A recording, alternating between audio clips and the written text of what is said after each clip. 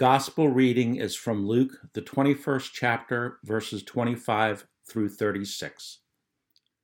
Jesus said, "There will be signs in the sun, the moon, and the stars, and on the earth distress among nations confused by the roaring of the sea and the waves. People will faint from fear and foreboding of what is coming upon the world, for the powers of the heavens will be shaken. Then they will see the Son of Man coming in a cloud, with power and great glory.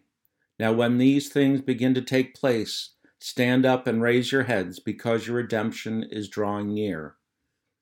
Then he told them a parable. "Look at the fig tree and all the trees.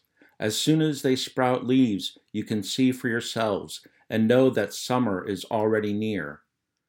So also, when you see these things taking place, you know that the kingdom of God is near. Truly I tell you, this generation will not pass away until all things have taken place. Heaven and earth will pass away, but my words will not pass away. Be on guard so that your hearts are not weighed down with dissipation and drunkenness and the worries of this life, and that day catch you unexpectedly like a trap, for it will come upon all who live on the face of the whole earth. Be alert at all times, praying that you may have the strength to escape all these things that will take place, and to stand before the Son of Man." Here ends the gospel reading. When I was in my 20s, we lived in a tiny house in rural Berks County. The closest house to the west was a horse farm about a half mile away. One fall night, our dog, Julie, who usually slept peacefully, curled up between us, began barking like crazy. After holding her comfortably in my arms and petting her softly, she finally calmed down and stopped barking. Now, with her quiet, we could hear a panicked voice calling, "Help me," in the distance. What do we do? What could be happening? Is someone in trouble? Is someone tricking us to come out into the darkness? The only way to find out would be to go to where the voice was coming from. I grabbed a flashlight and a kitchen knife. Maybe I watched a few too many horror movies, but having a knife made me feel a little bit comfortable, a little safer. I headed out into the darkness, finding that the calls for help were coming from the direction of the horse farm. No one else was hearing the voice in the night because my neighbor to the east was away overnight. My small flashlight did little to break the midnight darkness. I continued down the road toward the cries for help. Those cries now sounded less ghostly and more panicked. The shadowy image of a Jeep sideways in the road came into view. As I approached, things became more clear. A person was on the ground with one of the back tires on his leg. Somehow the Jeep had flipped and the young man was thrown from the Jeep. Upon checking his condition, I found that he had many scrapes and bruises, but the tire was the big problem. What do I do? The answer seemed clear. Get the tire off of him. But how? The front tires were down into the shoulder of the road, so I couldn't push the Jeep off of him. The only option was to drive it off. So I needed to see if the Jeep would start.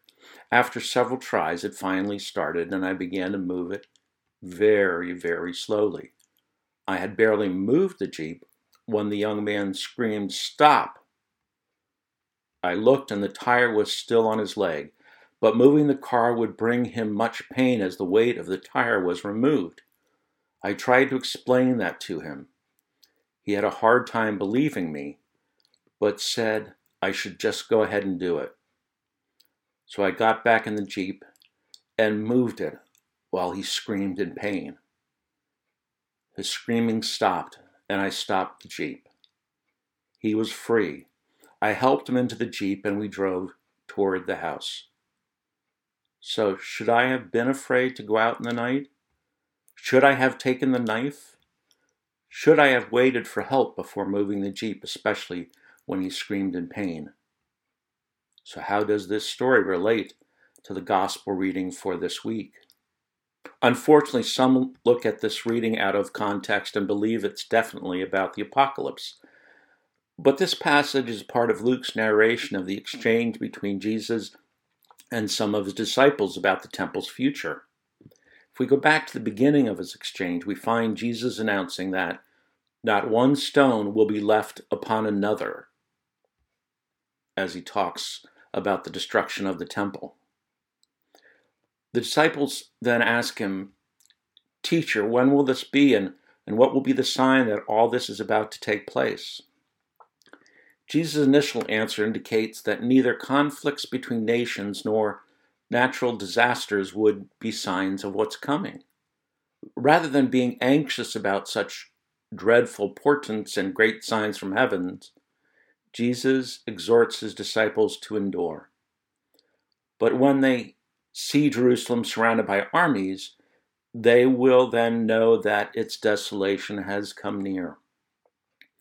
At that time, they should flee Jerusalem, and those outside the city should stay out. The Romans did destroy Jerusalem and the temple when putting down the Jewish rebellion in AD 70. This catastrophic event must have seemed like the end of the world to Jews of that time. As Jesus continues, is this discussion still about the destruction of Jerusalem and the temple, or has Jesus' exhortation turned to the end of the world? Does it matter for us today? I say that it does not. Just as I misread the cries for help in the middle of the night, many have pointed to the events of today over and over again, that they are signs of the apocalypse. My fears were real, but in reality they were greater than reality of the chance of being harmed. It's okay for the disciples to dread the destruction Jesus foretells, but don't misread what is happening before then. There were devastating things before the destruction of the temple and Jerusalem. There have been and will be devastating things in our time. I've heard some say that the things going on in the world today are signs of the end time. Let's look at Jesus saying about the fig tree for some answers here. Look at the fig tree and all the trees. As soon as they sprout leaves, you can see for yourselves and know that summer is already near, Jesus says. Translating this figure of speech, the parable states the obvious. No one will miss summer's approach.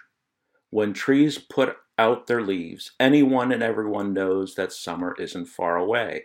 There is no need to refer to a calendar, hear a weather forecast, or look for cryptic and unusual signs that require the interpretive skills of a shaman. Jesus foretold that the army surrounding Jerusalem was an unmistakable sign. The coming of the destruction of the world will be obvious, so we don't need to keep looking for signs in every disaster or conflict. The reality is that most of these things are caused by us, and God is not going to save us from the consequences of our own destructive behavior. The young man in my story was intoxicated that night, and his actions had consequences. Sometimes our actions have consequences for more than just us, but also for others in the world. So does God actually not care about us or what we do to the world? Of course God does. We and the earth are all God's creation. God came to us in Christ Jesus to redeem us from our sin. Remember, we are saved by God's grace. So why does sinfulness still remain? Well, it's that nasty little thing called free will. The events of the night of the Jeep accident were the consequences of the choices of that young man and myself. Julie's barking and waking us up was not a miracle, and so on and so on. I'm not sure if that young man learned any lessons from that night. Calling 911 brought the police and him charges of drunk driving, so he was actually angry at us for what we did. But that doesn't stop me from helping people in need. I may choose to do that no matter what the consequences might be for me. I'm still afraid, though. If I choose to look past those fears anyway and do what is right, it is not because I believe God will protect me from any immediate dangers. It's because I know what God has already told me. If the ultimate consequence is death, I will still be with God always. When these things begin to take place, Jesus tells his disciples to stand up and raise their heads because their redemption is drawing near. Rather than giving into fear of what the future might hold, know that it will be a day of hope for them and for us, and will point to our redemption. From Jesus' perspective, when the disciples and we see these things unfolding, we are to remain steadfast, confident in God's promises. These events, though disturbing on one level, shouldn't surprise the disciples or us, because Jesus has already spoken about them ahead of time. In short, Jesus' words are to reassure. So we are free to live, in the words of the Apostle Paul, in faith, hope, and love. Amen.